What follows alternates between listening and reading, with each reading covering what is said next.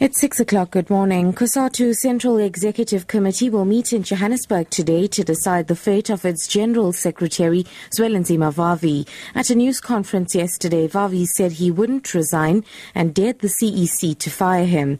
He also confirmed he would boycott the meeting. The CEC wants Vavi to explain why he boycotted the last meeting and a forensic report into the sale and purchase of COSATU headquarters implicating him in wrongdoing. Vavi explains why he won't be at the meeting. I am not convinced that the important task of building unity is on the agenda of that special CEC. I also set out a background as to why I have come to that painful conclusion.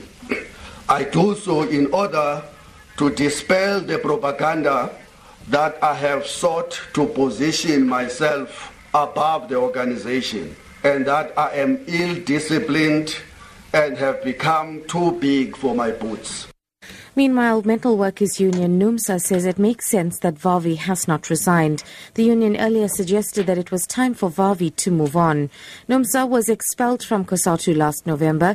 The union's Deputy General Secretary Carl Klutter says an elective conference should remove Vavi.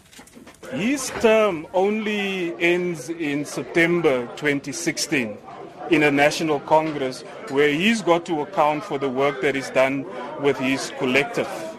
So NUMSA can't be disappointed on the basis that he would not have resigned today because his mandate comes from delegates who attended that particular national congress.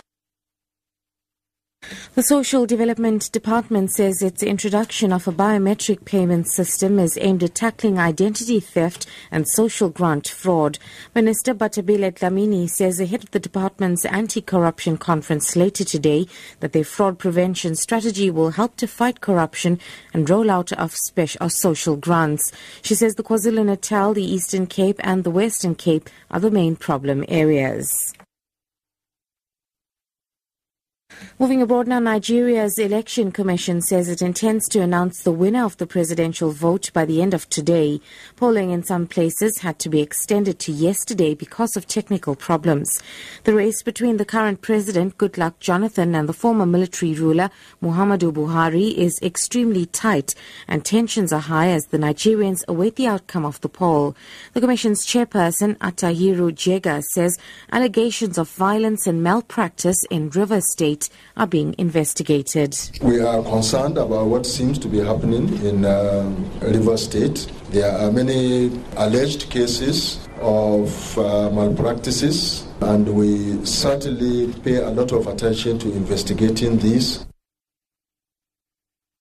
And finally, Liesl Lurie has been crowned Miss South Africa 2015. The finale was held at the Sun City Superbowl in the Northwest. And Ntsiki Mkhize was crowned the second princess and Refilwe Mtimunye first princess.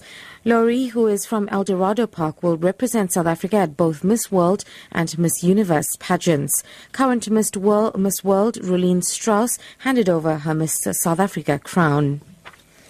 Top story, COSATU Central Executive Committee will meet in Johannesburg today to decide the fate of its General Secretary, Zwelinzima Vavi. I'm SUDISHA for Lotus FM News. I'll be back with headlines at 6:30.